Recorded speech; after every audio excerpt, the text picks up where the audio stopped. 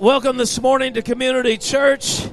You know, when we are worshiping, Jesus said this. He explained about everything he was doing. He says, listen, the words I speak to you are spirit and they are life.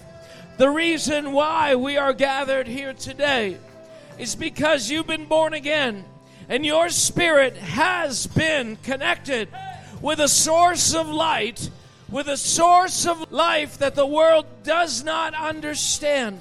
And when you worship, and when you open your mouth and praise, the light of God begins to filter out of your spirit, and it begins to affect the world around you.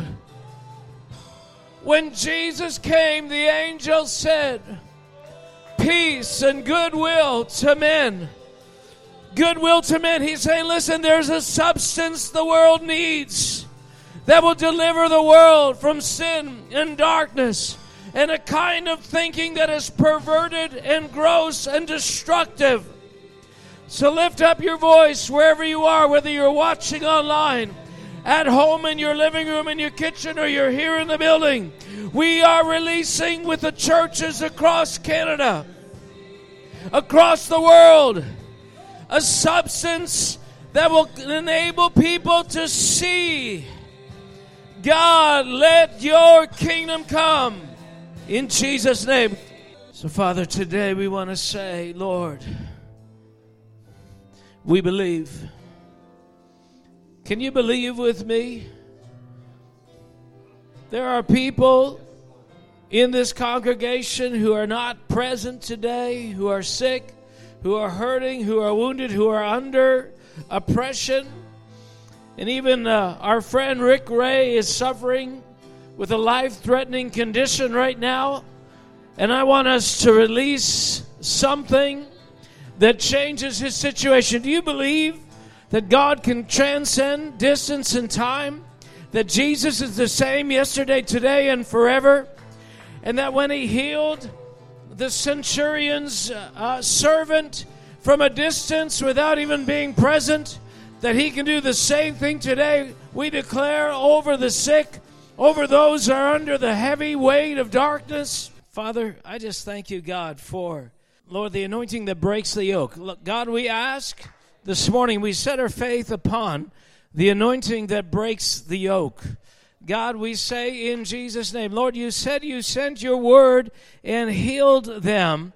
Father, I pray in Jesus' name that healing, breakthrough, deliverance, Father, that our mindsets that steal from us every day, that we don't even know that we have, God, would, in Jesus' name, fall to the ground. God, I ask, Lord, that you would give us your mind. Amen. Thank you, Father. I was planning to go a whole other direction. You've never heard me say this before, but this strange, odd, rare thing happened this morning where I was going to, all this week, I'm thinking I'm going to talk about this thing. I'm going to talk about this, and it's important, and I've been thinking about it and praying about it. And I come in this morning, and lo and behold, the significance of that thing sort of ebbs in my heart, and I begin to see this man Daniel.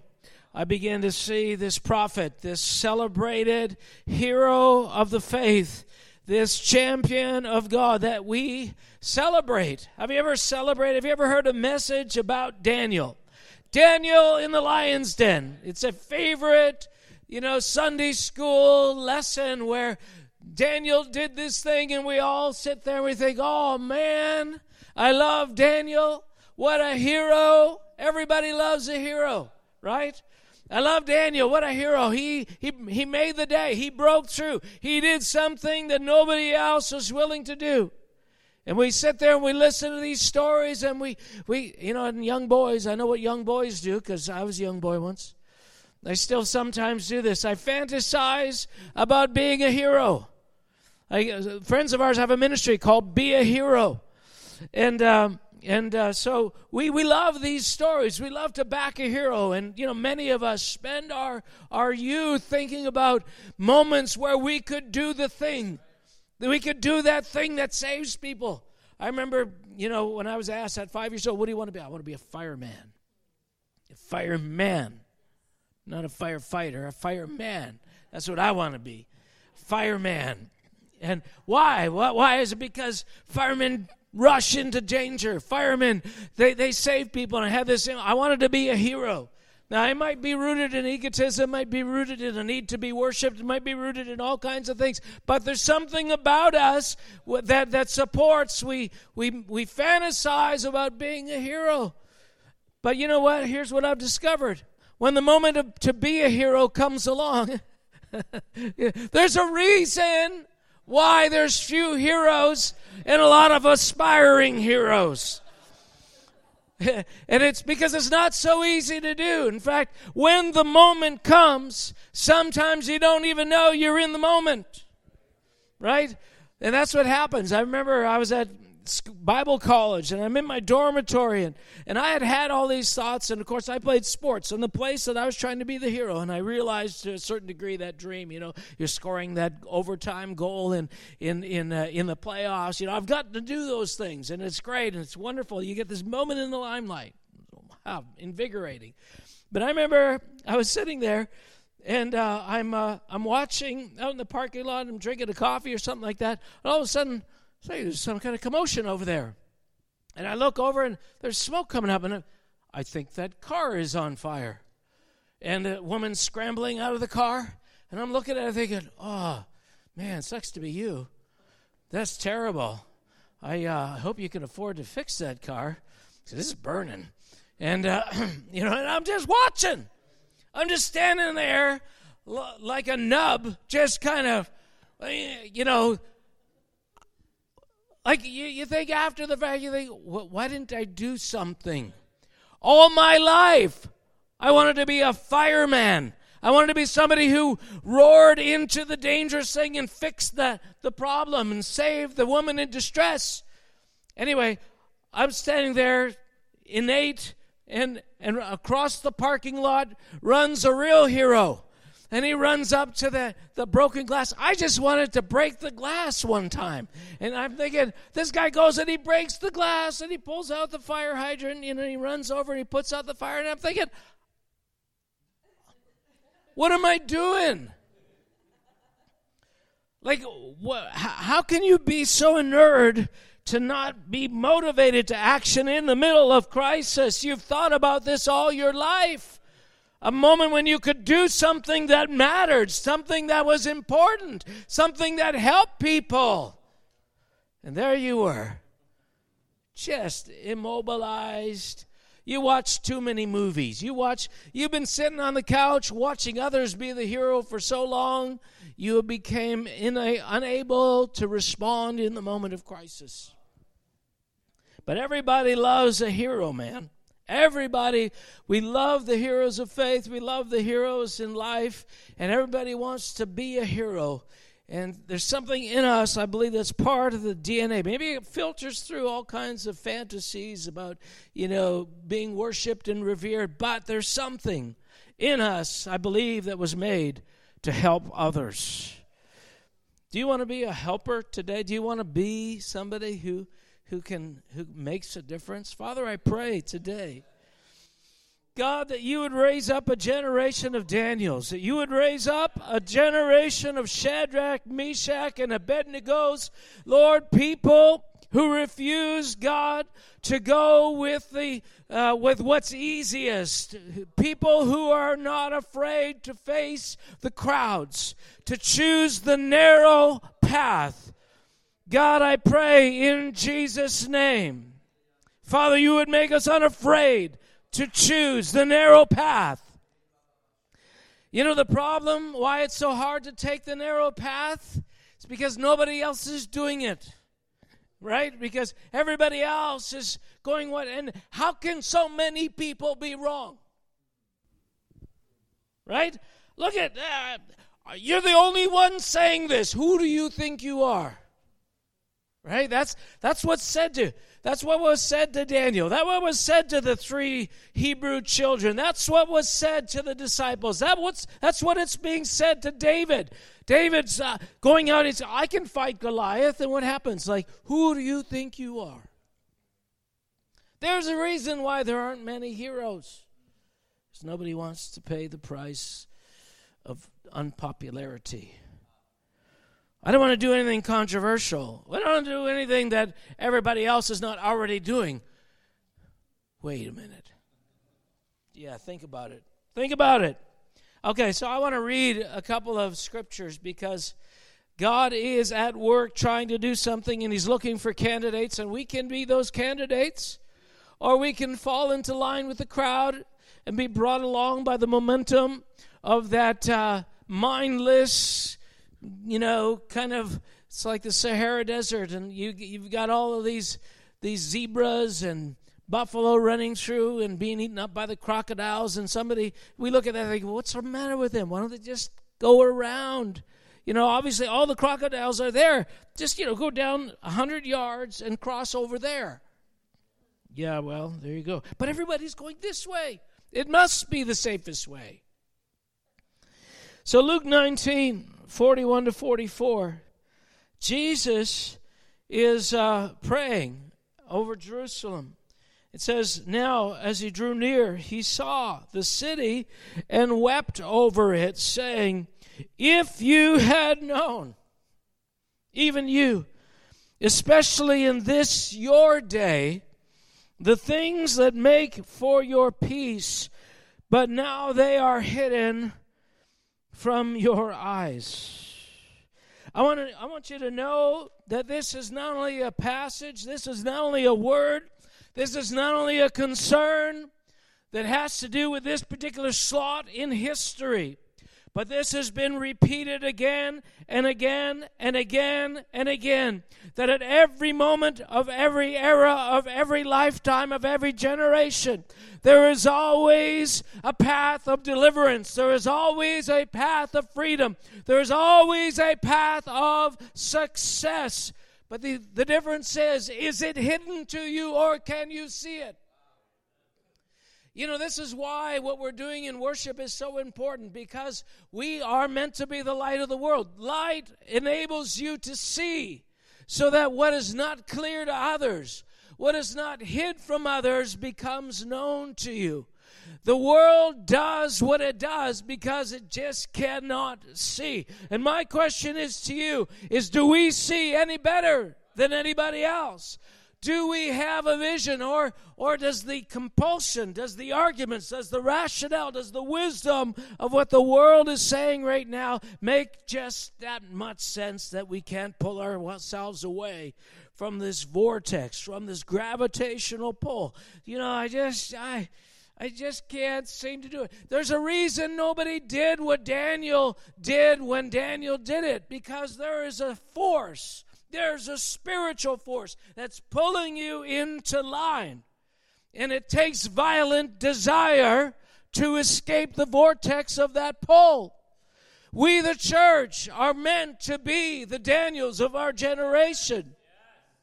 And the same thing that Jesus is saying to Jerusalem, he's saying to us right here, right now, in our day. He says, listen, he's weeping over us. He says, don't you understand? There are things that make for your peace right now. There are things that make for a better future right now. That the future catastrophes that you might experience, and hopefully we won't, but they all can be averted. That's the promise, that nothing is automatic. None of these things are willed by God. God doesn't desire or rejoice in anyone perishing. God doesn't want any of that. So he's always created a means for us to escape. But this is how he frames it. He said, listen, Jerusalem, you could have had a path for peace, but now it's hidden from your eyes. And here's the consequence. Listen to this. For the days will come upon you when your enemies will build an embankment around you, surround you, and close you in on every side, and level you and your children with you to the ground. And they will not leave in you one stone upon another, because you did not know the time of your visitation. Listen, listen, church. This is what the Spirit of God is saying. This is the time of your visitation. And it's not on the will of God. It's not on whether God chooses to pour out His Spirit now because of factors that are distant or separate from you. It's all hinging upon you right now. It hinged not on God's desire to save Jerusalem, but Jerusalem's desire and willingness to be saved, to step into the things that made for peace. We, and I've said it before, we are not victims. We are not victims. We are not pawns in a game over which we don't have choices. Father, so the point here is this. He says, listen, you don't understand, Jerusalem. There's an enemy circling you already. God is saying this to the church. Listen, understand this, church. Right? You may be thinking, well, yeah, but we don't mean any harm. We are here for good. We are not really offensive. We are not dangerous to people. It doesn't matter what you are. You have an enemy. You have an enemy that is bent on your entire destruction. And it doesn't make sense. If we just make ourselves as non-threatening as possible, then surely they will find no reason to harass us anymore.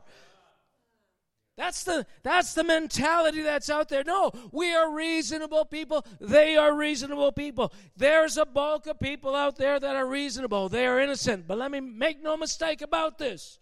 There is a demonic spirit at work in the earth that has given itself in every generation and every time to destroy the light, to destroy the witness of righteousness. It literally hates everything about you. It froths. It stands at a distance. It would eviscerate you and kill your children. It would destroy you in the most malicious ways if it could right now. And it's not because you have some evil motive. It's because of what you are. We don't seem to understand the Antichrist spirit that's at work in our land right now. It is not rational. It is not, if we just do this, if we offer this accommodation, if we offer this compromise, then they will see. Then they will see. No, they won't.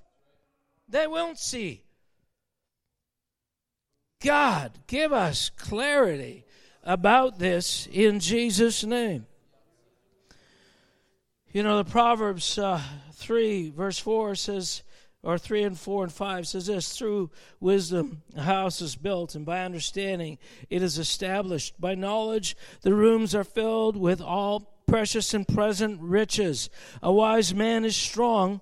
Yes, a man of knowledge increases in strength. Wisdom and understanding will build a house that will prevail, that will persevere. And God right now is looking for a people, saying, listen, you could be like Jerusalem, who did not know, could not see the day of their visitation, who didn't understand what made for peace, or you can cry out to me. There's a wisdom right now hanging over our city, hanging over our province, hanging over our nation that says it doesn't matter what the darkness is saying and doing. There is a way of deliverance. There is a way of freedom. There is a way to change everything and turn it around. And it's not by abolishing the ill will. It is by rising up into something else. Through wisdom, a house is established. Father, give us wisdom, I pray, in Jesus' name. Now, I want to visit Daniel for a second. I'm going to read this story from Daniel chapter 6. So if you have a Bible, and, even if it's on an iPad, that's fine. Follow along with me. But I want us to look at this because we need to understand the opportunities that are before us right now. Again, I say this because everything that's necessary for life and godliness is provided. Any generation that doesn't rise to their destiny has no one to blame but themselves. And so God has afforded us an opportunity to come into something. And I pray that we would get a vision. What are we accomplishing through this word? First of all, faith. I want you to begin to believe that the answer is near you. The answer is near you. Daniel had an answer. The sons of Israel had an answer. David had an answer. Jesus had an answer. My destiny is not in the hands of others. It's not in the obedience of others. It's in it's in me right now. I'm telling you, apply this to yourself individually, but apply it for our nation, for our province, for our city. There are solutions at hand. So Daniel chapter 6 says this: It pleased Darius to set over the kingdom 120 satraps, to be over the whole kingdom, and over these 3 governors, of whom Daniel was one, that the satraps might give account to them, so that the king would suffer no loss. So Daniel has been given this ruling position. All right, he's there as a slave. He's there as a eunuch. He's there, against his will. He's there in captivity. But God has given him, because of the wisdom, because of the understanding, because he had the ability to anticipate what others could not anticipate, because he saw what others could not see, God gave him favor with Darius. And so he's one of 3 governors over the entire empire. I mean, this is significant. And as you can imagine, there's a little bit of envy going on in the background. It says, and then this Daniel distinguished himself above the governors and satraps, because an excellent spirit was in him. And the king gave thought to setting him over the whole realm. Wow, speculating. I want to give you a promotion. The other governors, you're leaving them in the dust. There's something, I don't know what you're doing, Daniel. I don't know how you do it. I don't know what's behind this, but man, you are carrying something that is amazing. Daniel's like, yeah, I wish I could tell you what it was.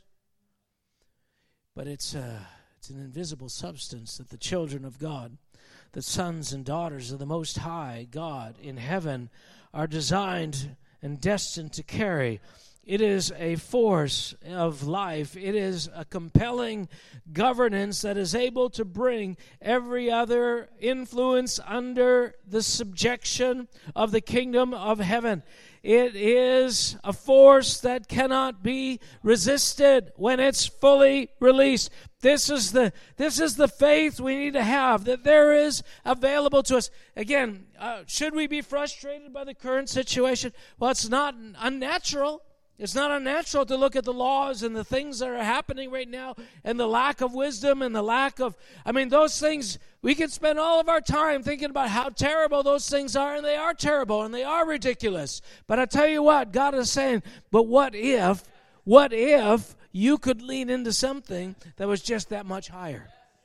What if you could lean as a church into a manifestation of glory that could not be resisted? Have you ever read of the presence of God coming upon a group of people? Even Jesus himself, they were sent to arrest him. They were sent to arrest him. This is no small thing. This is real life. This is a real situation.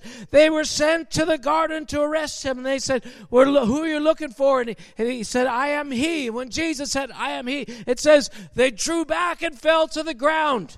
They were slain in the spirit. Now, Jesus gave himself over at that time because this was part of his purpose. I need to be arrested. I need to be crucified. I need to die at the hands of these people. But is this your destiny?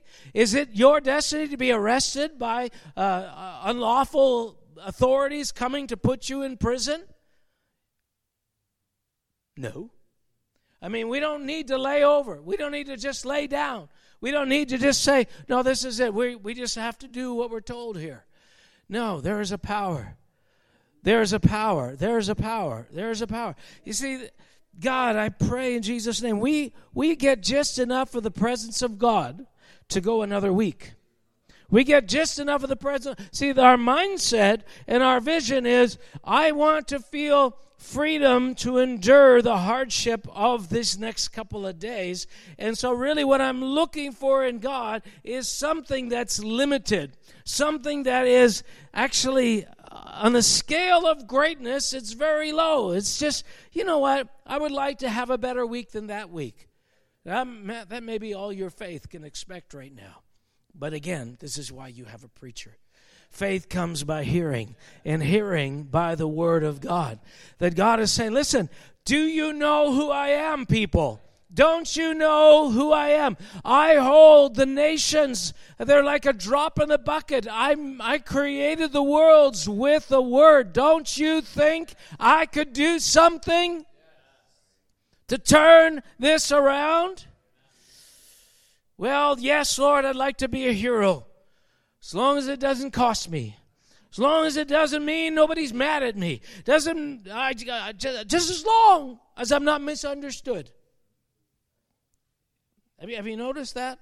There's this mindset, it seems, in the church where people, well, you know, we don't want people to misunderstand us. We want to make sure they understand that we're good people. You know what? Blind people flailing at the darkness in like brute beasts in rage will not understand. And you appealing to them is never the plausible approach. Father, in Jesus' name, God, give us something. So here's the scenario. You've got these satraps. You've got these other governors. You've got these evil men. I mean, you've got envy happening on a scale because they're thinking, this guy's not even us. He's a slave. He's a slave, and they're going to make a slave a ruler over us. He's not even of the right bloodline. He's one of those Jews, one of those weird people, one of those born-agains. He prays in tongues. So what does it say? He had an excellent spirit, and the king was thinking of putting him over everything. So the governors, the satraps, sought to find some charge against Daniel concerning the kingdom, but they could find no charge or fault, because he was faithful. Nor was there any error or fault found in him. Then these men said, We shall not find any charge against Daniel unless we find it against him concerning the law of God. So we're going to trap him. Father, I pray right now in the name of Jesus, the world, the nations, take counsel together. The nations take counsel together in saying, we will not have this man to rule over us. Lord, the Antichrist spirit that drives the counsel of the wicked, God, it may seem sophisticated. It may seem to be politically astute. It may seem to have a kind of wisdom, but we know it's driven by a mindless hatred of the light. It is driven by a brute beast-like impulse that has no real intelligence. Father, we say in Jesus' name, shine a light into the eyes of the enemy. Father, shine a light into the eyes of the enemy. You see, the weapons of our warfare are able to confound the nations, are able to confound those. Now, that doesn't mean everybody in government, in our government. Are we supposed to be against our premier? Are we supposed to be against our government? You don't have to be against the government. We are against the darkness that is confusing the government. We are against the darkness that some in the government are aligned with. And certainly in our province, there are people who are aligned with evil, and they're not confused about this. They're not making an accident. They, like these satraps and governors, they've thought about it. They've already thought about it. What can we do to destroy the church? What can we do to destroy the people of God? What can we do to destroy the witness of Christianity? Because they are committed to a barbarism. They are committed to an evil. They are committed to a carnal. Well, no, they're just confused. No, they're not. Stop giving darkness the benefit of the doubt. You think that's kindness? I get upset sometimes when I see people making excuses for darkness. Oh, well, they just don't understand. It doesn't matter that they don't understand. Doesn't matter that they don't understand. You know, when you are told to discipline your kids, you know why you're doing that? Not because they understand, right? Because there's something at work in your kids, right? A black hole of darkness. The Bible says that hell has broadened its mouth because the desire of man is never complete. You're working against something they don't understand. The reason you discipline them, the reason you're actually bringing them to church and making them do what's right and making them make their bed and not make a mess and not talk back is because there's something inside of them that Paul said is anathema. It is hostile to God. It is hostile to everything about God, and it's in them. If it's in Paul, then it's in your kids. Oh, but you know, well, they don't understand. Doesn't matter. They are operating by an impulse they do not understand, but it's that impulse that you are called to restrain. The same thing we do with our children is we do that to give them an opportunity to say no to it when it's their turn. We're saying no to that impulse, and now later they'll get a chance to say no, and they have to decide for themselves. So right now, we're trying to give our nation a chance to say no to darkness. And the only chance that they have is if people who understand what we're really dealing with rise up. If people who don't understand, well, you know, they mean well. No, they don't. I'm not talking about everybody. There are some. When I'm speaking in this language, I'm speaking to those who understand that they are in covenant with darkness. And they pull the reins and the cords of power. They confuse, they deceive. They find, you know, there was only a handful of them that really were behind this plot against Daniel. But you know what? They used everybody else. They even used the king. They even used the king. Right now, there are voices whispering in this province, in this nation, in the nations of the earth that are trying to move and turn kings, individuals who might not actually be against us specifically, but these deceptive ones are using their voice. They're using their language, their manipulative words to turn policy in a direction for the express purpose of destroying you, your ability to pray, your ability to worship, your ability to gather, and they know what they are doing. This doesn't require you to hate anybody to understand this. It doesn't require you to be against anybody, because we're not against people. We are against principalities of powers that have men and women aligned with them very purposefully, very, very specifically, very deliberately, and these are the ones through which this plan is turning. But make no mistake, there is a plan. There is an agenda. There is a plan, and there is an agenda. There is absolute evil determined to destroy you. Well, you know, I'm sure if they understand, we just want to raise our kids, we just want to be happy, then they'll leave us alone. No, they won't. History has told us otherwise.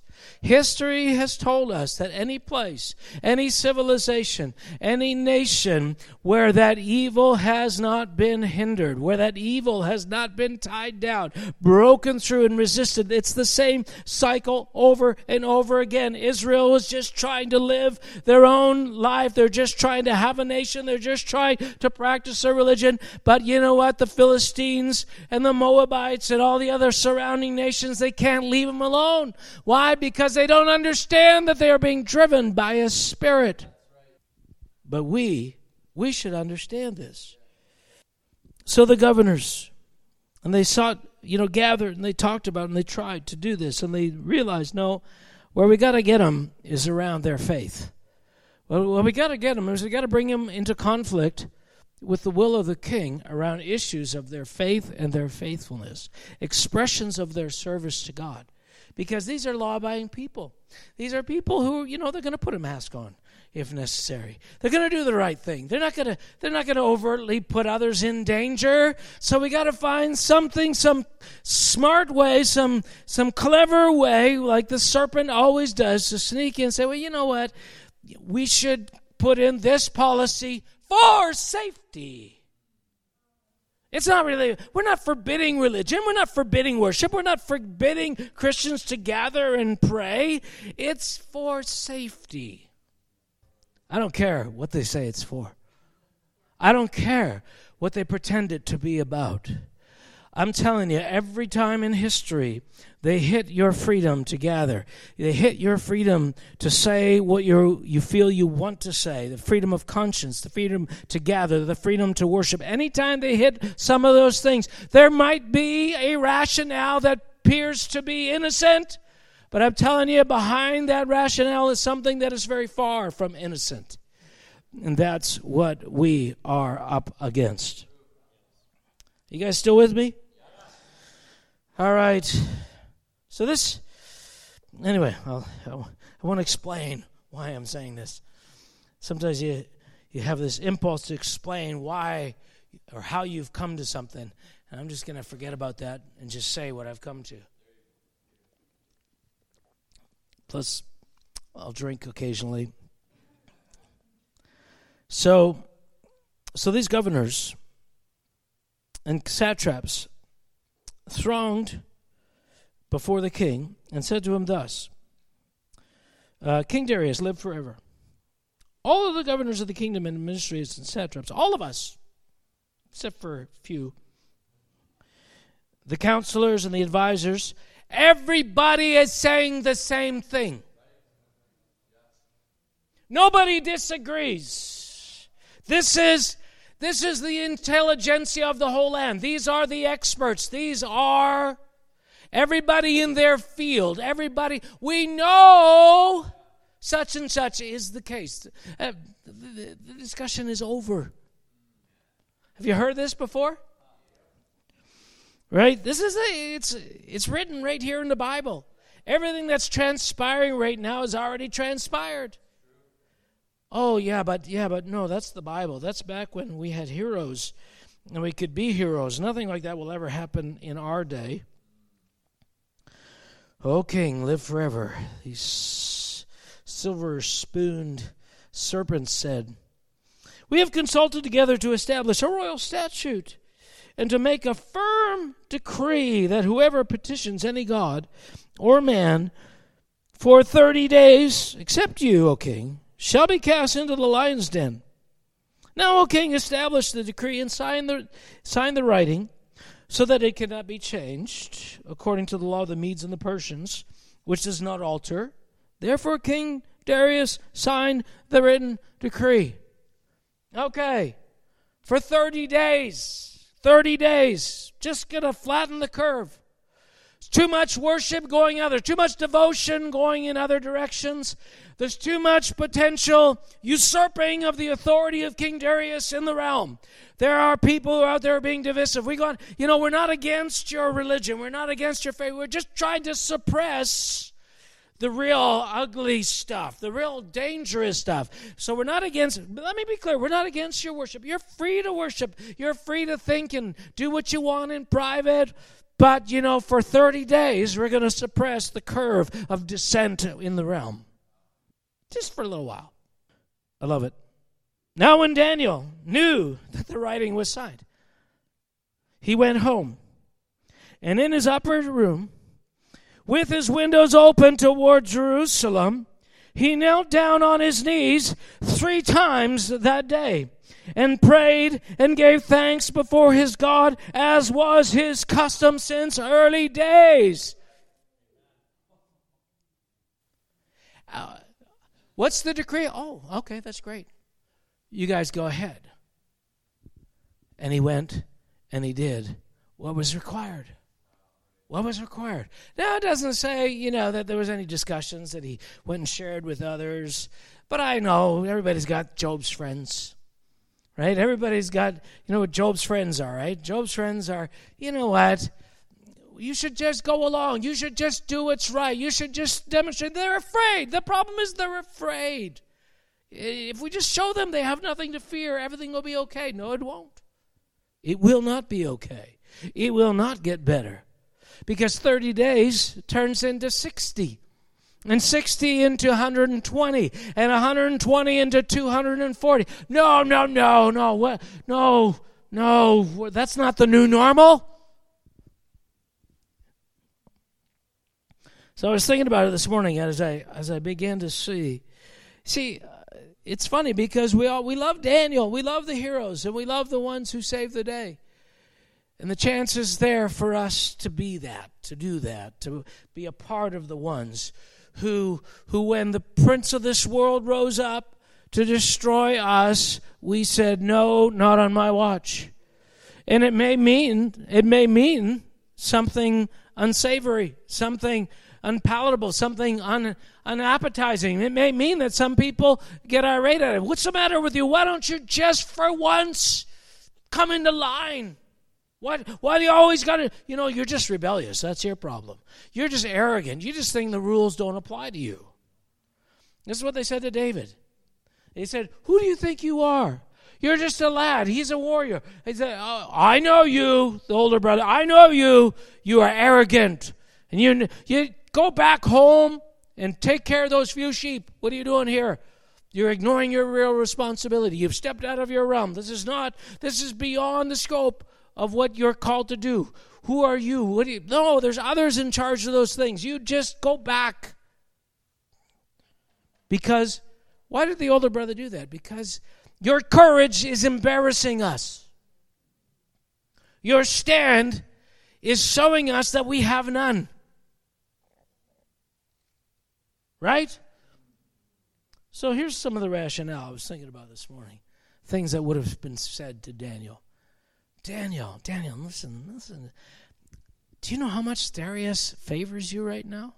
Like, you are in a position to elevate all of us. The whole Jewish, you are the hero right now of Judaism. You represent the worship of God. We're called to reach these people, And you have favor and you have the means that, he's smiling at you, and you're going to put all of that in jeopardy. Just for what? Just because you got some odd tradition. It doesn't even say in the Bible you have to go and open your windows and do it 3 times a day for everybody to see. In fact, you should be doing this in secret. Don't let your left hand know what your right hand is doing. It hasn't been written yet, but we feel. Are you guys with me? He's not really saying don't believe in God. He's just saying for a short period of time, do this. And just think of the gain. Just think of the additional authority that you're going to have by carrying, because you can honor the king in an unusual way. And he might be thinking, I'm not sure if that Daniel is really completely committed. He seems to be on a different path. He seems to be an odd duck. He's smart, but, what if one day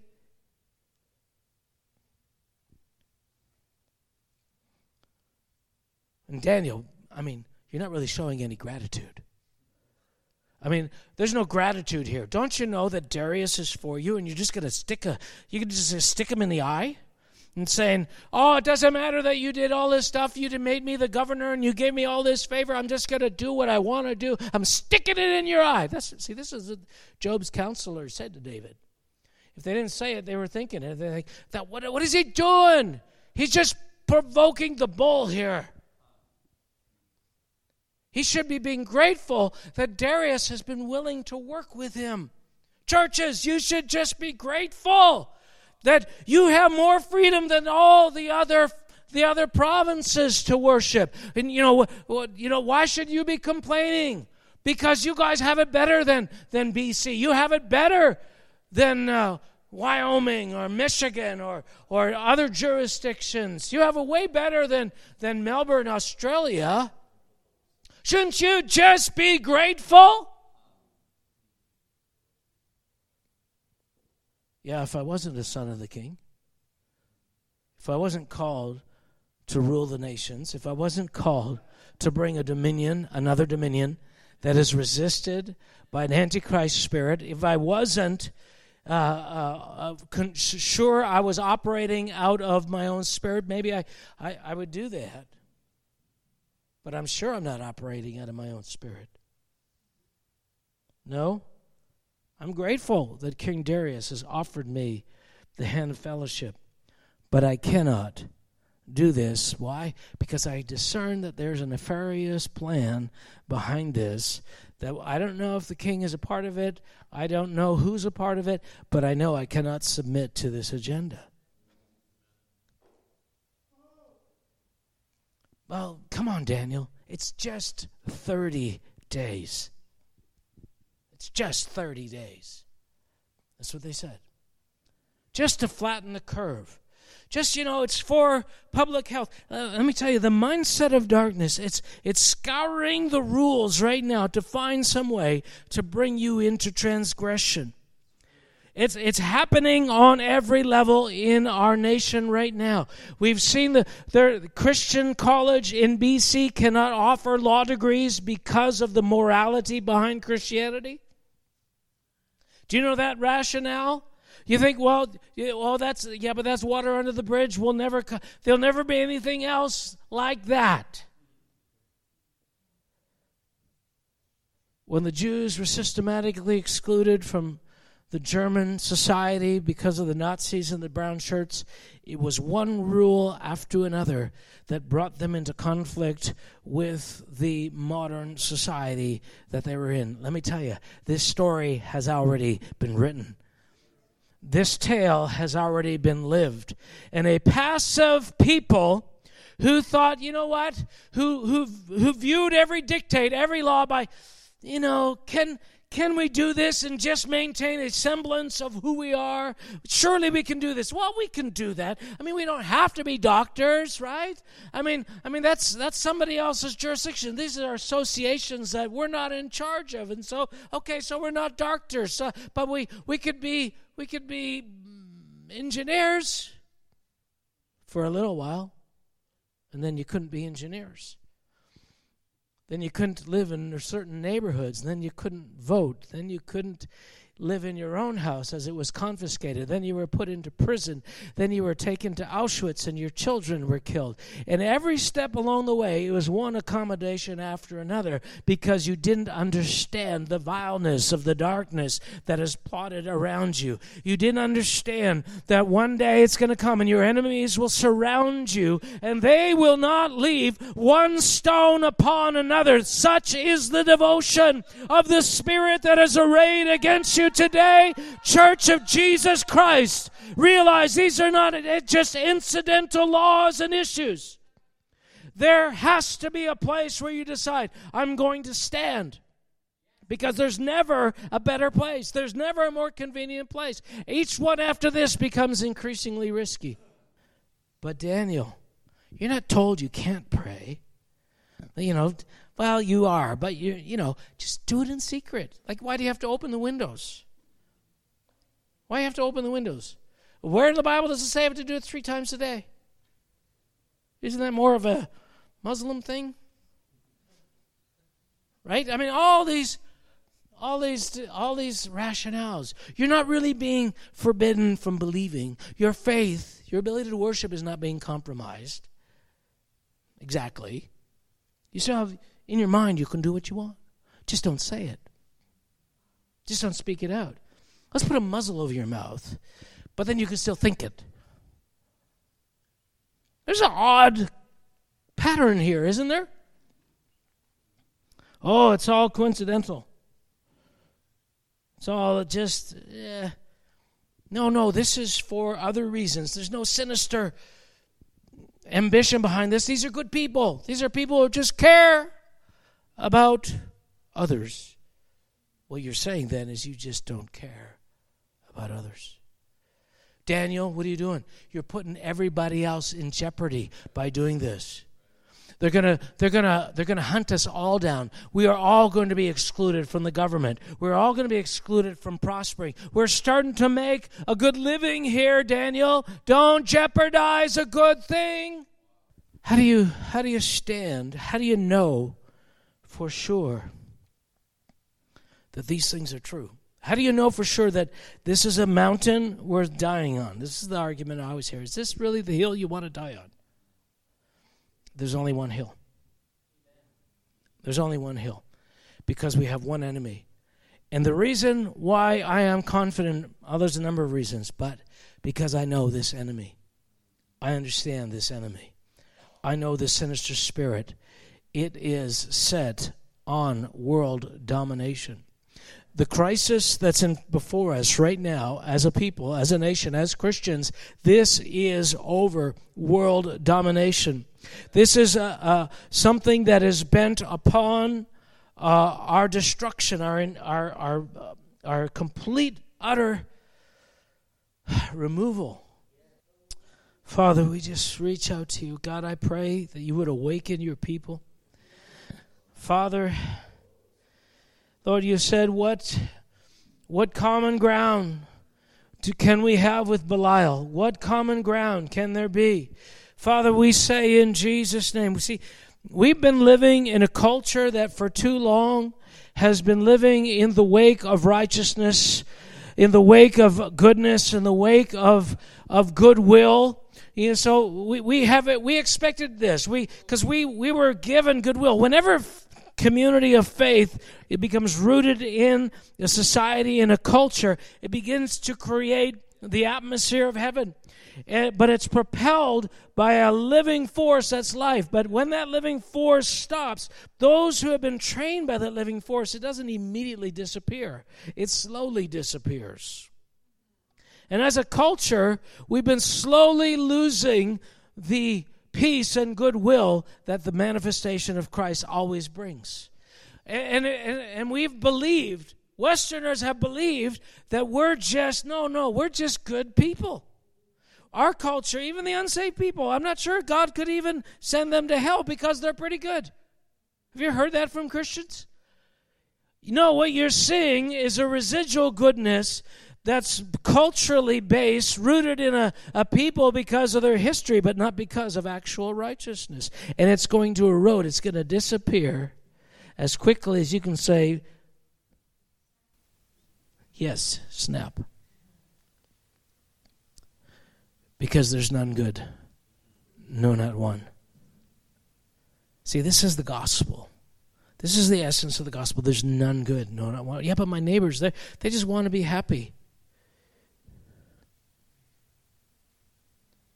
They're like your child. And you're like that mother who thinks, oh, it's not that he's defiant just because he yelled and threw that block at you. It's because he's tired.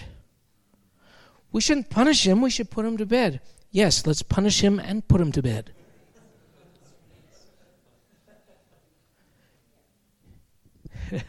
You know, right? We always want to make excuses. Well, they don't really hate the church. No, they do. Well, not everybody. Not this guy. I don't know who does, but let me tell you, I can smell corruption in these policies that are demonic. And you should smell them too. We got to become resolute. We got to become unapologetic. We got to become unafraid to say no. Father, we pray today in Jesus' name. Lord, in the same way, God, we can't expect that everybody's going to run to our rescue and we say no to this spirit because the bulk of the nation is under the power of the wicked one. But Father, we know that heroes can turn things around. Heroes like Daniel turn things around. Heroes like Shadrach, Meshach, and Abednego who know their God and who said, our God will deliver us. Father, we declare today in Jesus' name that there is a solution, and it begins with having the courage to stand. It begins with having the courage to worship. It begins with having the courage to embrace our God the way we know we're called to. So we will lift up our voice. We will make a clear sound of faith as we worship. So I want to do two things as we go back into worship. I want you to ask God for the kind of conviction so that you know where to stand and how to stand, so that you know what is sinister in nature and not just confusion. That even if people are confused, that you know, well, you know what, you might be confused, but there's something in this that I have to resist. I must, because I know what the sound of an Antichrist spirit feels like. Let's rise up. Let's stand up together and let's ask God. Father, God, I read the passage in Proverbs chapter 3 And the one verse I didn't read at the end, it says there's wisdom in the multiple of counselors. And this morning, as I was in prayer, and I didn't tell anybody what I was going to speak on, but all of a sudden, somebody began to pray out on 2 occasions the very thing that I was planning to share about.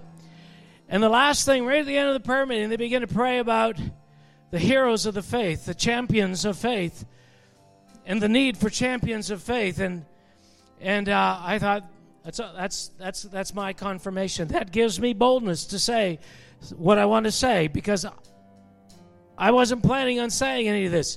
Now, Murray's just come up and shared with me, this is what he wrote a week ago. Listen to this. This is titled Heroes of the Faith. It starts with, what a great time this is to be alive. Something that not many of us are thinking right now. But it says, we look up to the heroes in the Bible and we want to be like them. People of faith, people of great courage. But none of them had a walk in the park. And so from this scripture, Acts 17:26, it says, he is made from one blood every nation of men to dwell on the face of the earth. And he has determined their pre-appointed times and the boundaries of their dwellings. This speaks of the unity and the destiny. But none of the heroes are here today. There's no Abraham, no Samson, no David, Moses, Elijah, no Daniel, no Joseph. The cry from North Battleford was, not them and then, but us and now.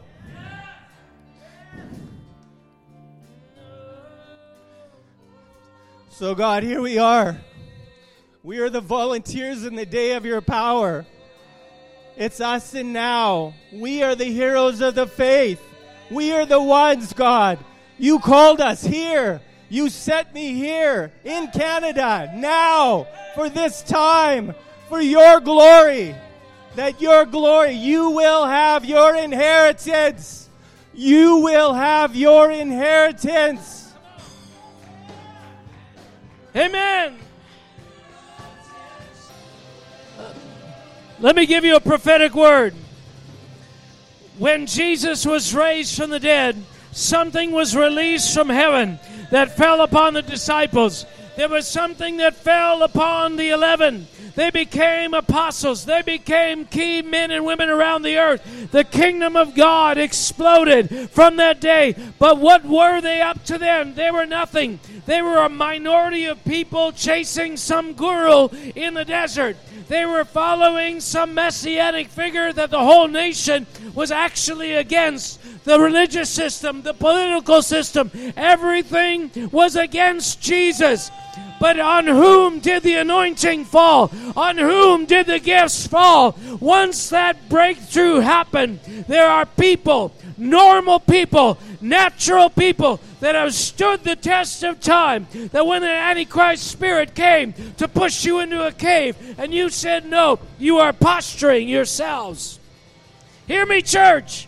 The church that does not turn back and hide is posturing itself for the release of anointing. There is coming manifestations of glory gifts the earth has never seen. On whom will they fall? On those who stood, on those who stood, on those who stood.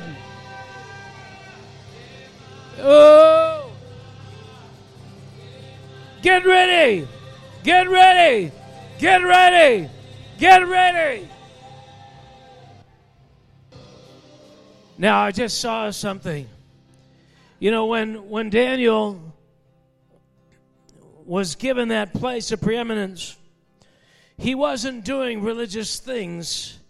He was organizing. He was creating administrative systems. He was creating educational systems. He was speaking into policies, economic policies, vision for the future. Some of you here, you don't realize that God has anointings for the marketplace. God has anointings for government. Daniel became the chief governor, and he was on the verge of having the entire realm put under him. There are anointings, ladies over here who are interested in education, in government policy. Those of you that are thinking about you're in the medical realm or you're in the education realm or whatever you're in, let me tell you, an anointing from God can fall upon you. When they heard these disciples of Jesus preaching, they said, aren't these just these guys? Aren't these ones? Even Jesus said, isn't that Joseph's boy? What is this that's come upon these men and women? I'm telling you right now, there are anointings for rulership. There are anointings that can fall on your life. Where does it begin? It begins with courage in your life right now. Some of us are afraid to voice our opposition to anything. Everything is built around everybody liking us and us being welcomed and never rejected. It's time. It's time to lift up your voice. It's time to share things that you know friends of yours will not like on Facebook. It's time to be controversial. If you're not going to do it now, you're not going to ever do it, because the price for doing it later is going to be greater. The cost is going to be greater moving forward. But there is an anointing to bring into captivity others, to break the darkness, to break the fear, to break the torment. Let the light in. Hallelujah. There's faith in that. There's expectation in that.